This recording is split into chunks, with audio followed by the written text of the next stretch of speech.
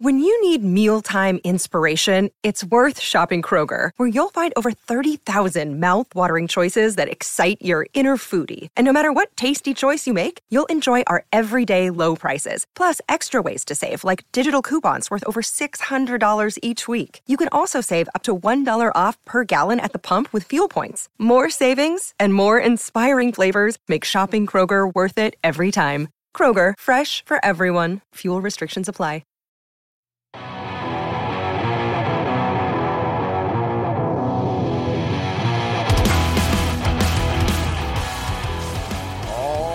Welcome to Out of the Blue from Maize and Brew, part of the SB Nation Podcast Network, the only podcast recommended by 9 out of 10 dentists to help prevent plaque buildup. I am Jared Stormer of MaizeandBrew.com. With me, as always, is Andy Bailey, also of MaizeandBrew.com, and my hetero life mate. Andy, you personification of hedonism. How you been, brother? I'm good now, man. Wish we could have been here last week, but unfortunately had an eye injury to deal with, in the life that I live of fight clubs and debauchery, but we trudge on. Yeah, we trudge on despite the fact you broke literally the first and second rule. Yeah, it's okay. I trust our listeners. Yeah, I'm glad you're back, and without an eye patch too, though you probably could have pulled that off. You are a swashbuckling sort.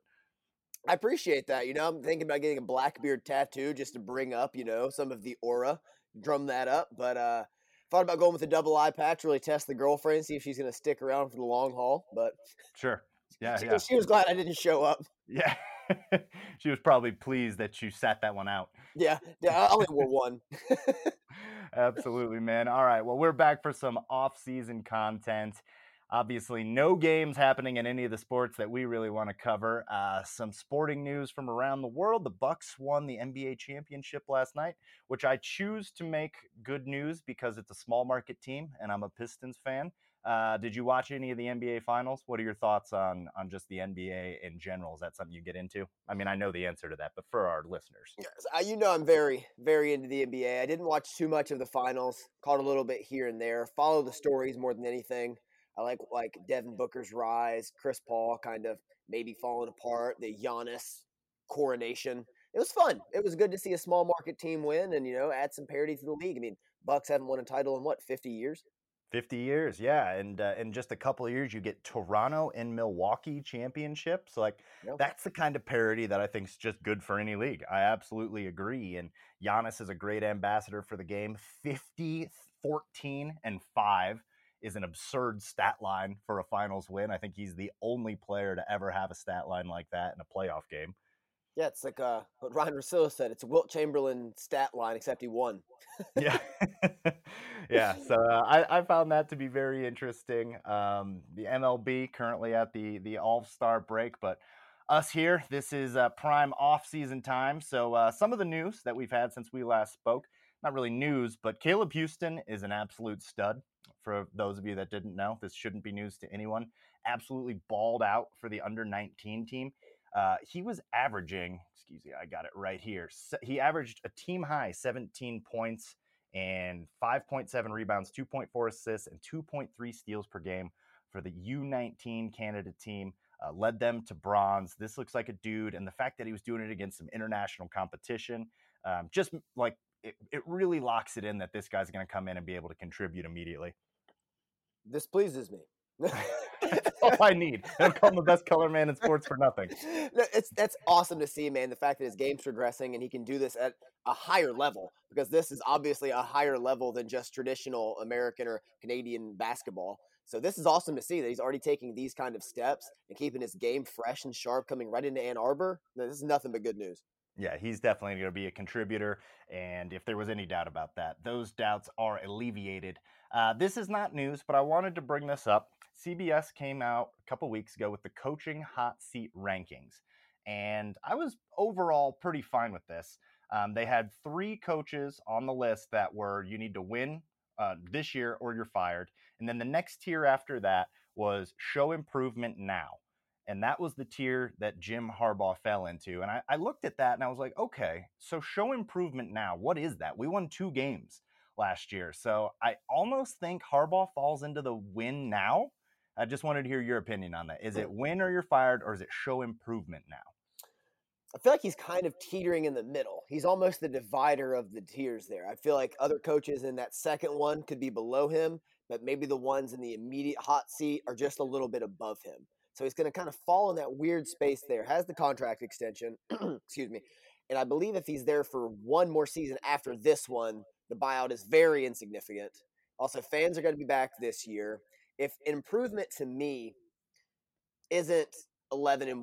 Even another 10-2 season would be fantastic and welcomed at this point from where they were. I just think it's an eye test of the team, seeing them buy back in, because last year so many players seemed disinterested on the sidelines. Effort wasn't there. Seemed to be chaos within the program and surrounding the coaches. I feel like if all of that gets buckled down, which is hard to hard to calculate and really see analytically, but if we can visualize that and feel like the program's building again, then we're going to go. But right now, it just feels like the program's kind of meandering in mediocrity.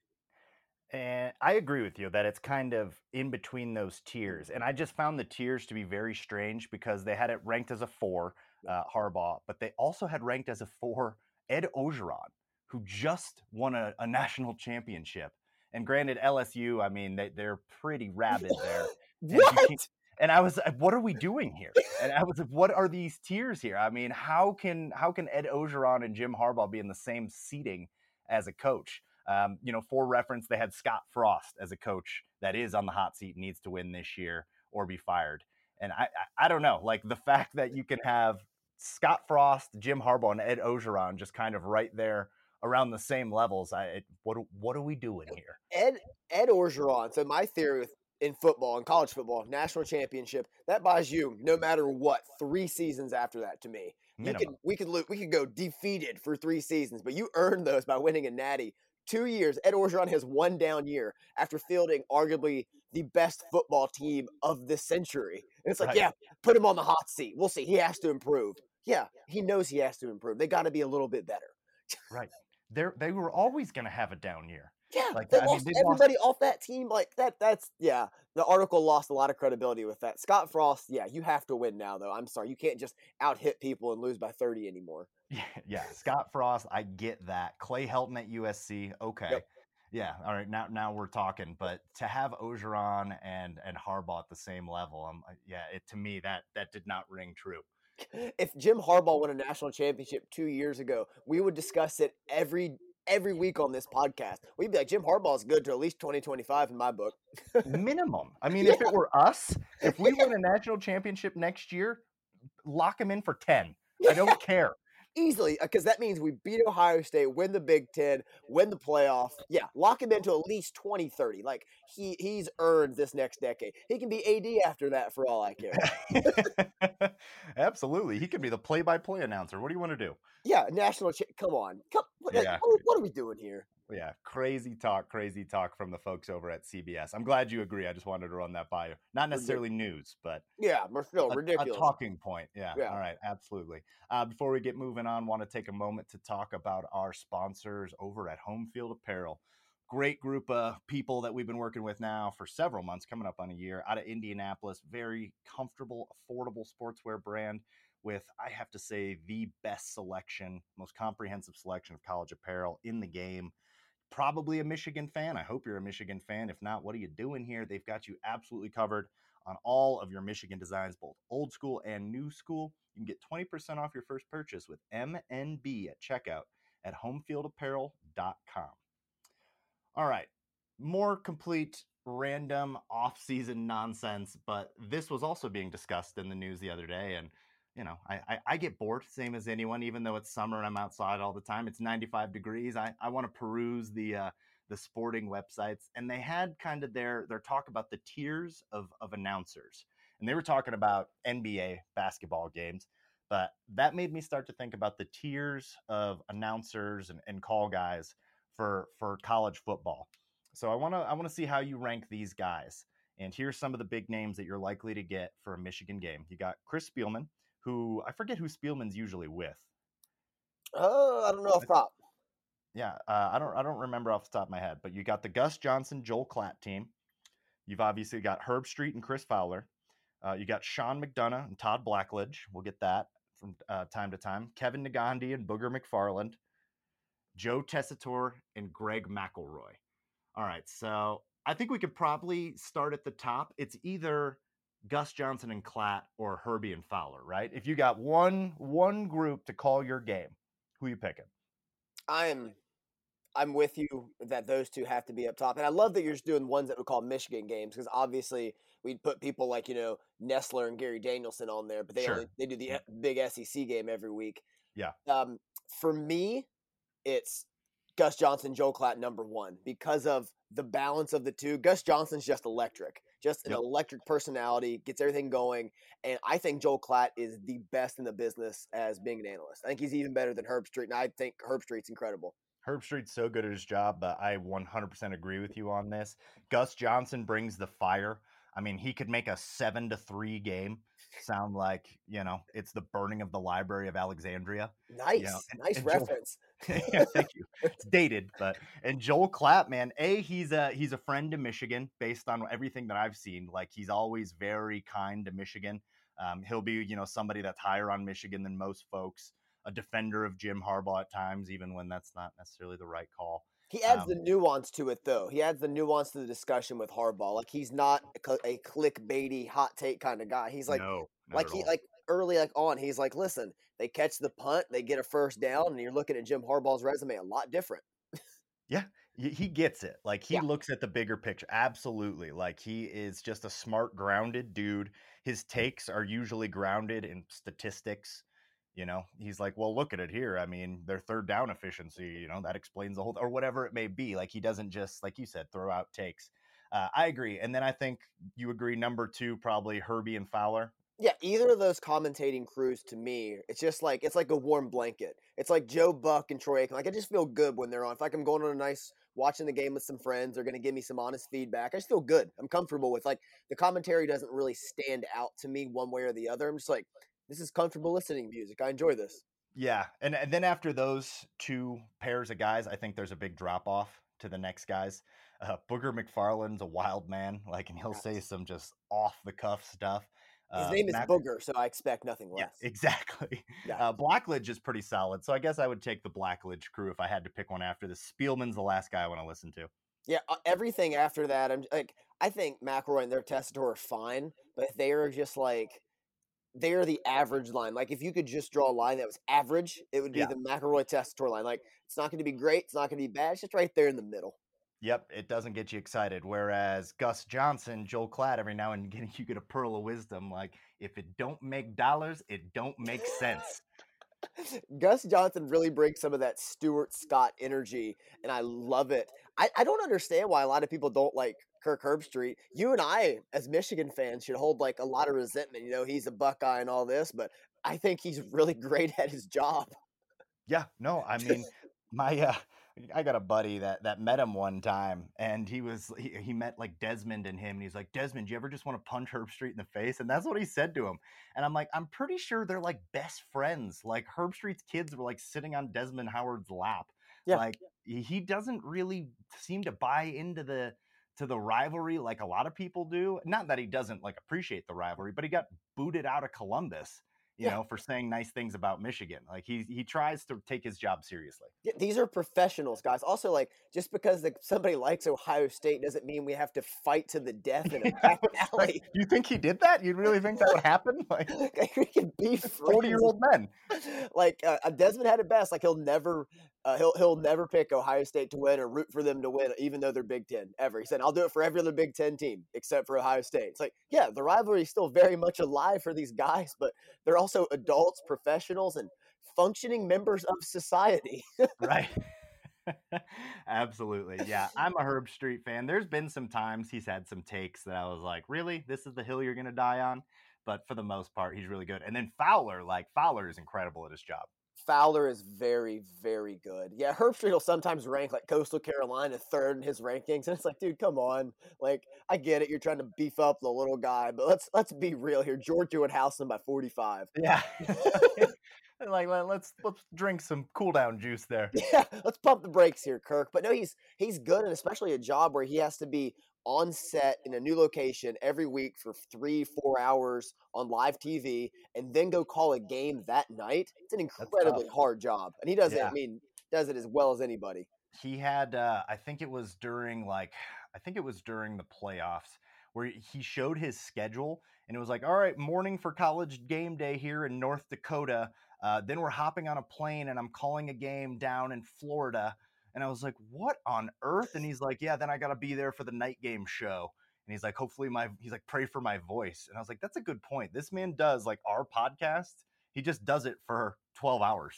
Yeah, and he has to during do the this season. on live TV with Right. cuts and cues and advertisements and everything else thrown at him. And like you said, and then he's going to fly. I would be way too tired to even speak to like somebody I love after that. And Yeah. he's got to go call a game.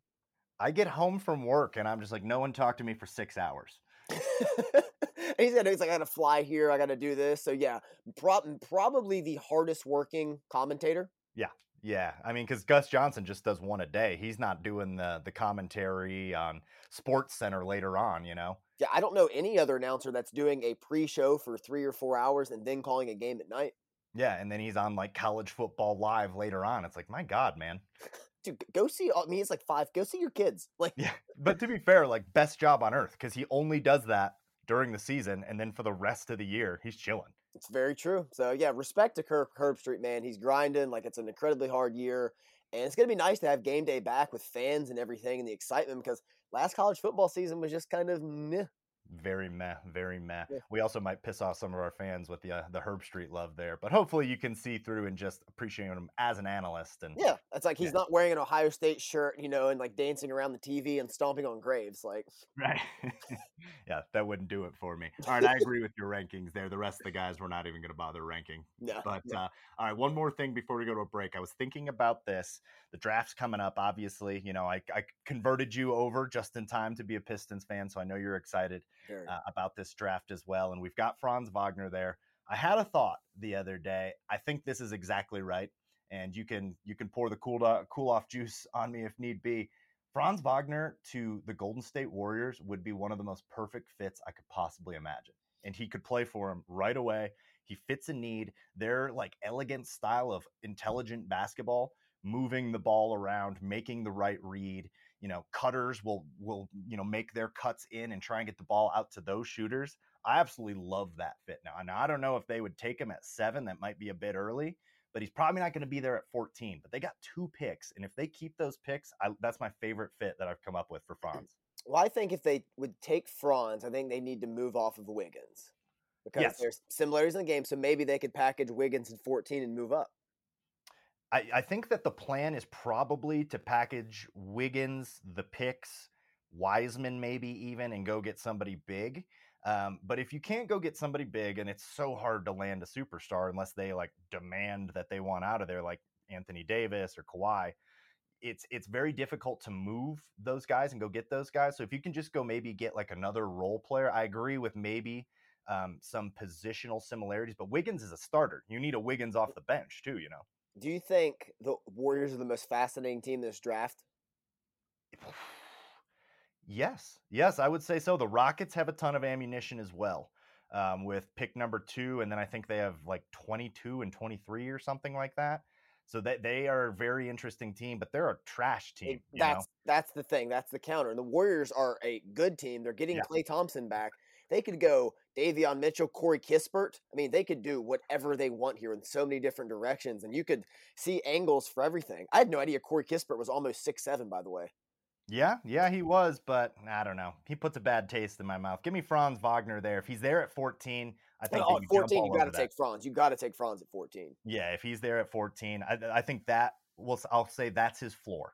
That's fine. Yeah, I'm fine with that. All right, cool. That has nothing to do with inning. We're going to take a break. When we come back, really excited for this discussion. We wanted to talk about some of the unsung heroes, guys that don't get a lot of love. The guys over at Maize n Brew, I suppose we should have told them we were doing this. They just did like the random guy discussion. That's kind of what we're doing, but we're putting our own out of the blue twist on it. Very excited to talk about how Jake Ryan is actually Steve Buscemi and Con Air. We're going to talk about that when we get back.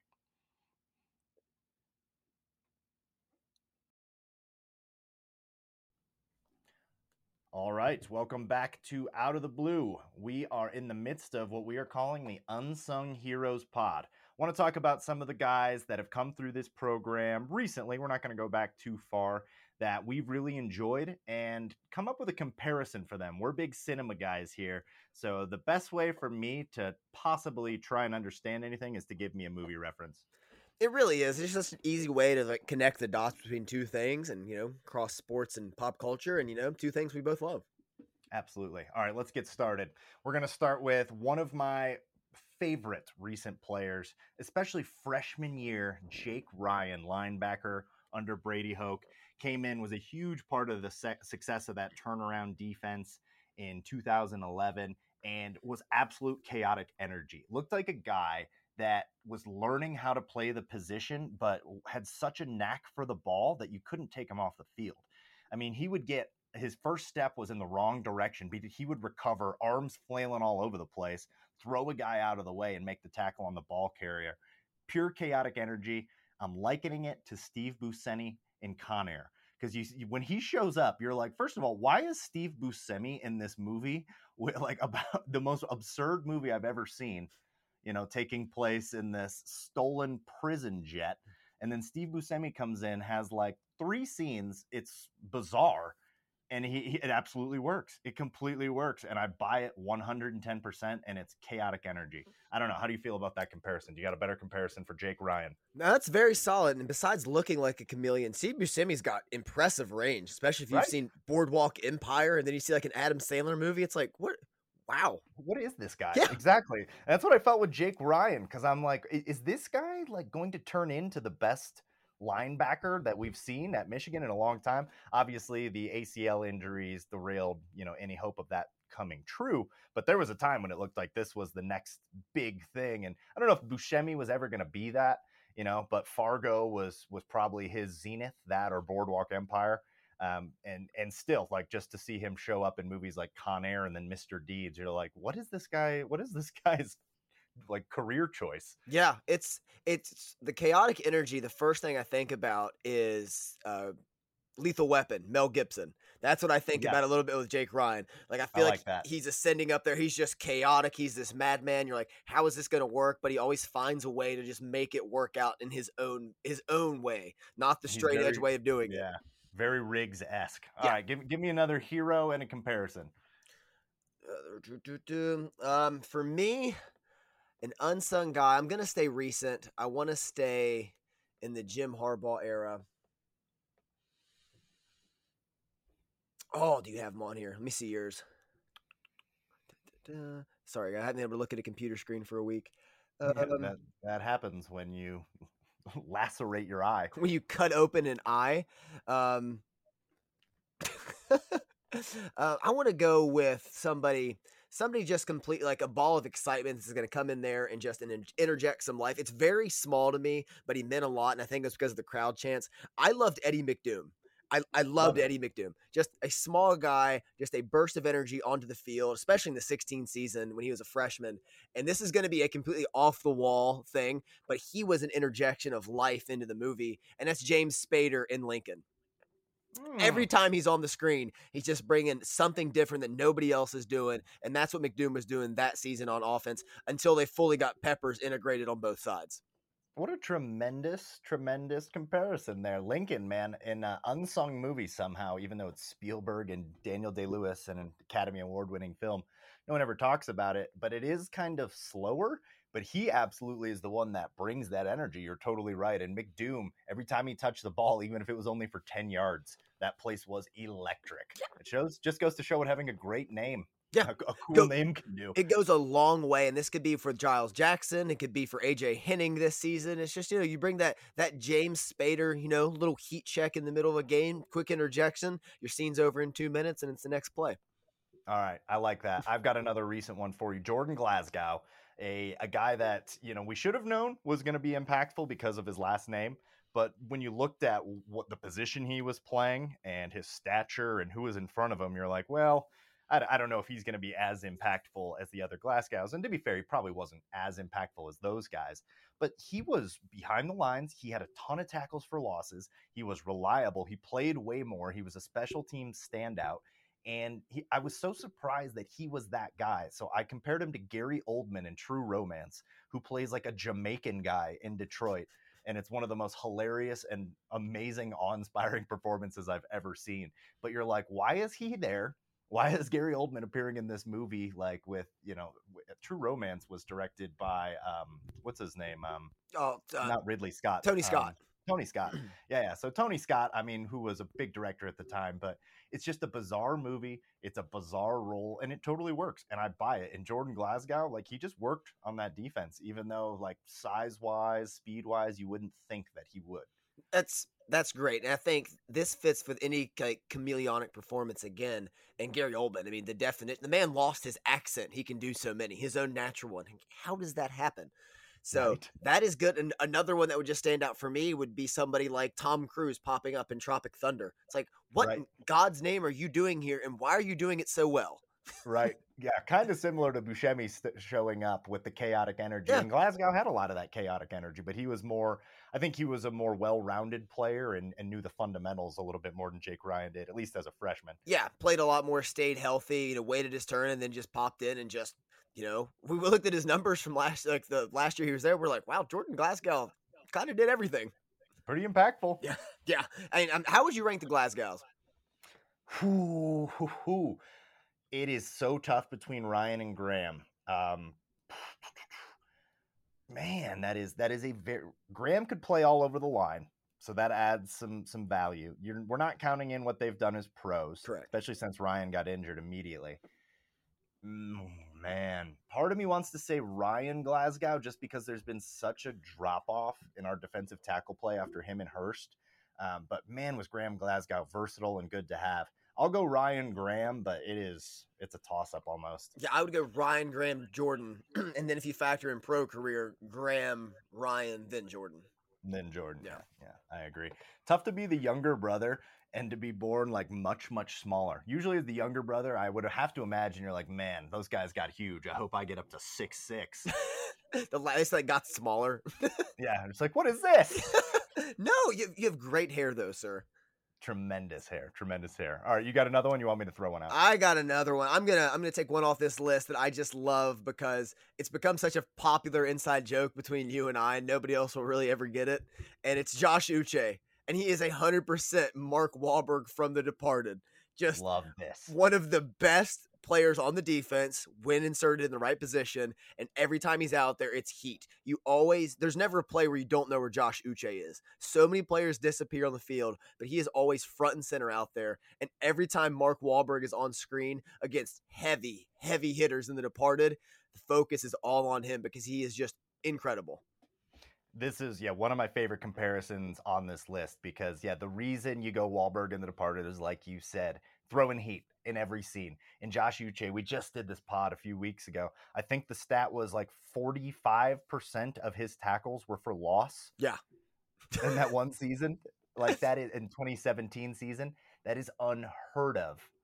And every time he was on the field, he was doing something impactful. He was primarily a pass rusher, so specialized. And Wahlberg specialized in this because he's playing a Boston cop, which is not a huge reach for Mark Wahlberg. He spends a lot of time with firefighters and police officers in Boston. Like he's a very kind of I'm air quoting man's man.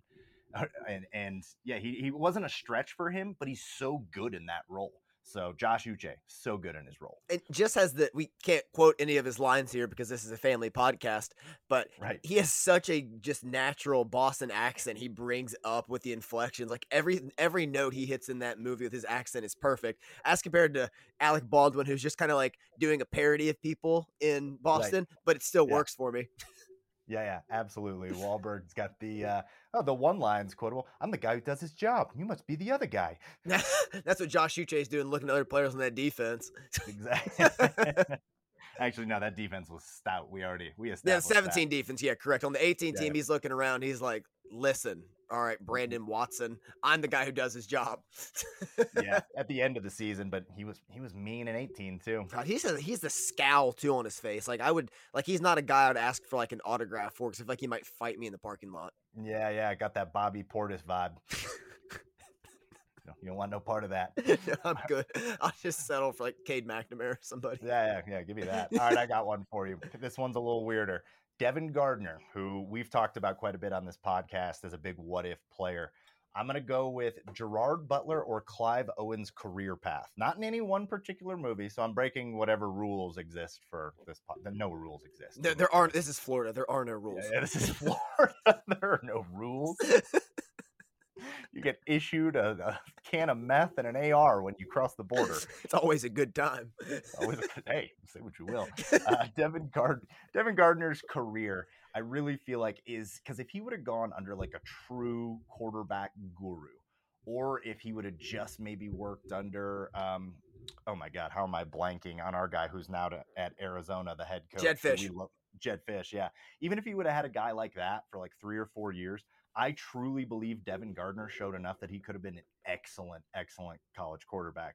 And I compare that to like Gerard Butler or Clive Owen, because you both have huge hits. And Devin Gardner had a huge hit. He was in one point considered a Heisman front runner. And then you make these weird career choices after that with Gerard Butler and Clive Owen. Clive Owen just kind of, he just got unlucky. But Gerard Butler's made some awful career choices. Did he? He gets to show up to work drunk. Who's winning here? He's been drunk for the last 20 years in every movie I've ever seen. I watched Geostorm, and I'm like, is that a bottle of bourbon? Like, he's just drinking on screen now. It's like trying to hide it from the director over there in the corner. I'm like, I see you. It's at a level where you just kind of respect it. It's like you were once in the Phantom of the Opera, just singing all over the screen, just nailing this, and now you're in Geostorm. And Geostorm completely hammered. Yeah, you don't know what movie you're in. You thought this was a Woody Allen romantic comedy.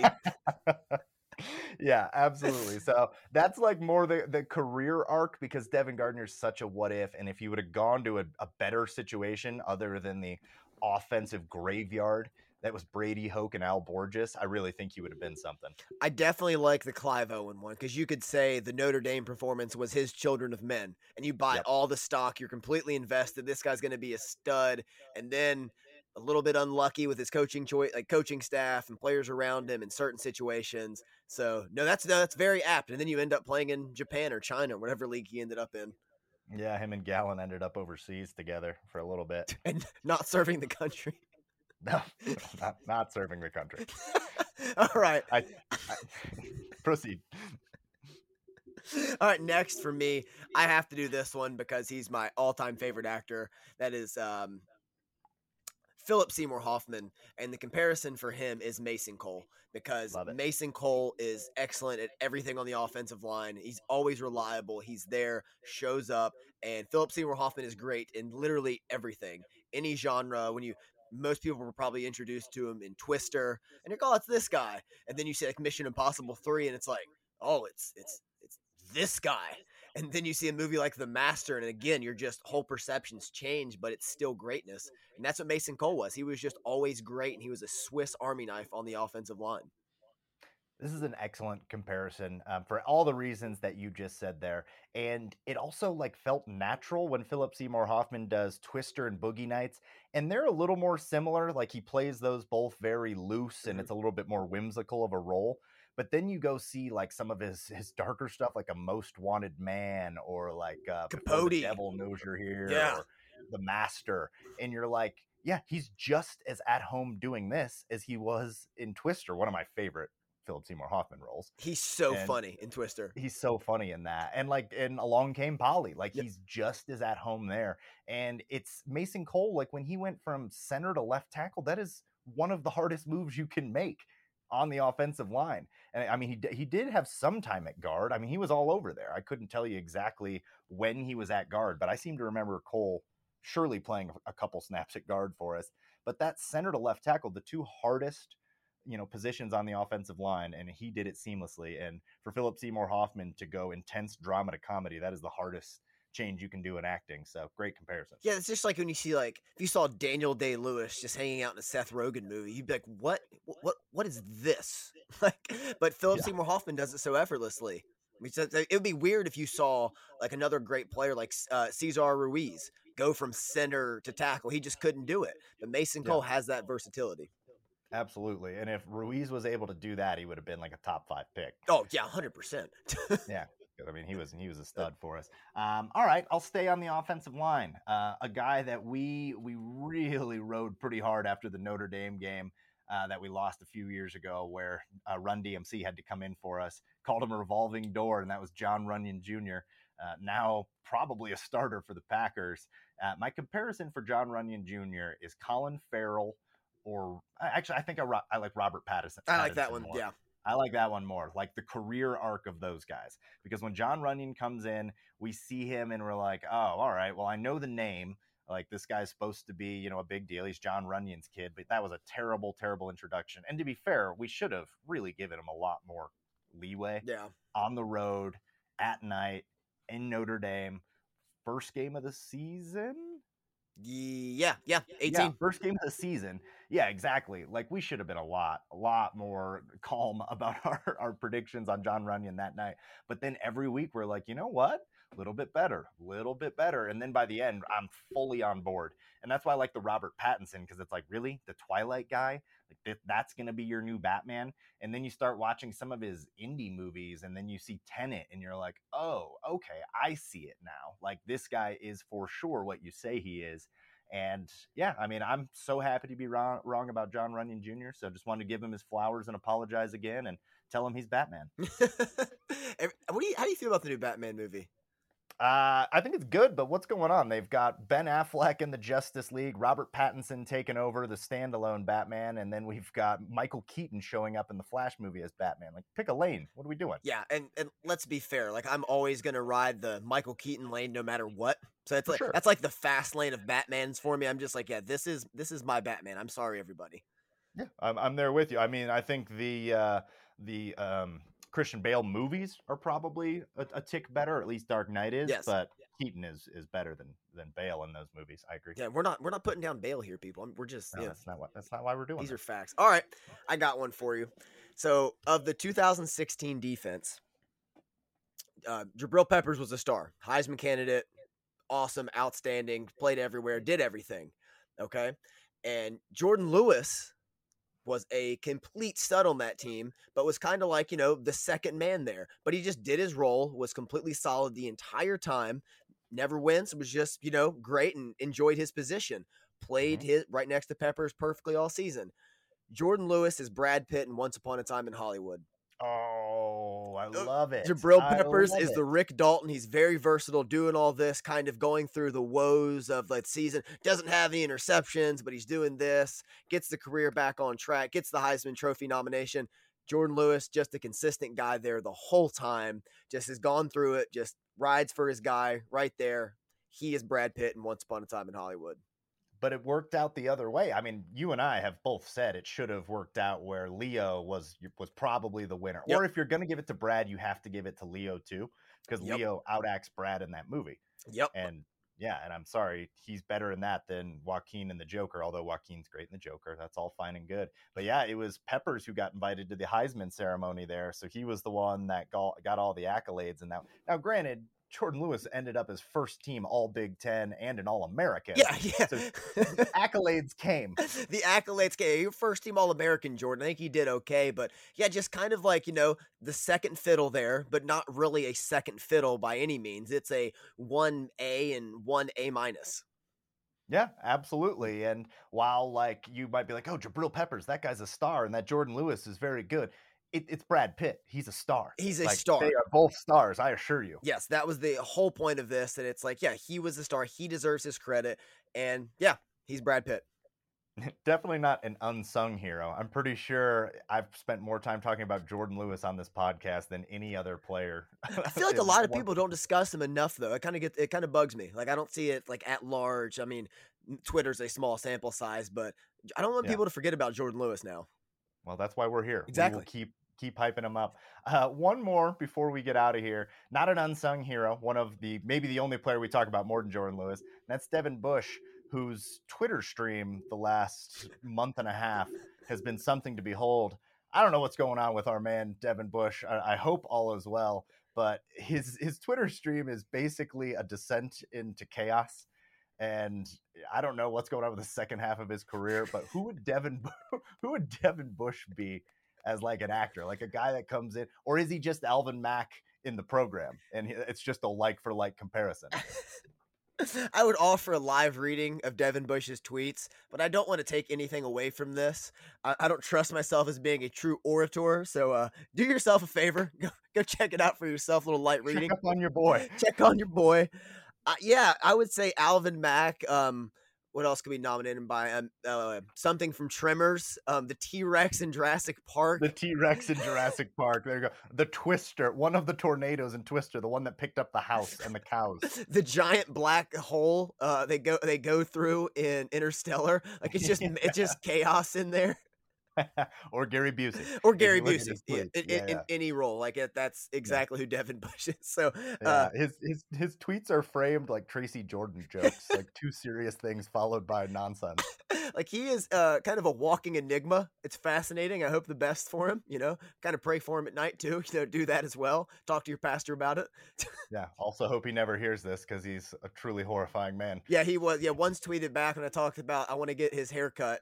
And he's, cause I called it some kind of mullet. He said, it's a pony fade. It's like, sorry, man. I'll do better. I didn't say I know it. Said he looked at me once. Looked at my tweet one time and was like, you're inferior to me. How was your fourth? How was your fourth? Man. All right, I got a question for you. All right, hit me. All right, you need to do it for each year, 15 through this coming season. If you could have one jersey with the last name on it from their time at Michigan, who would it be each season? It's got to be a different player, so it can't be like Jordan Lewis, 15 and 16. Right. Okay, so give me. Do I want a Dad Rudock? Yes, 1 year only at Michigan. Yeah. If I only get 1 year and he was only there 1 year and I don't get another go at it, give me Dad Rudock in 15, Lewis in 16, and 17. I know you're. Come on. Man. I think I got to just take Nico. It's my boy. Over Mo Hurst? It's tough. I mean, I ride for Mo Hurst. You come back for Nico in 18. Oh, I get to do 18 too? Yeah, all the way through. Oh. Hurst, Nico, 18. 2019, give me. Ooh, could I snag a Runyon? You can snag a Runyon here. I'm going to snag a Runyon here. And then for last year, I'm going to go with somebody that I think's got some. Give me a Dax Hill. Good choice. That is in this coming season. Yeah. We're going to kind of combine 2020 and 2021. I'm thinking because last year doesn't really count as a season. No, give me a Dax Hill. It's been erased. Yeah. No, good. All right, same question. Let's hear it. All right, I'm same on the Dad Rudock. That's the only answer for 2015. You choose anything else, you're just wrong. 16 for me, I would take a Peppers jersey. 17, I would take a Devin Bush jersey. 18, 18 Bush. Oh man, this is, I know. It's tough in there. Yeah. Actually, 17 give me DPJ. 18 give Devin Bush. 19. Honestly, 18 should probably be like Will Hart or somebody like that. Just hard on the back of it.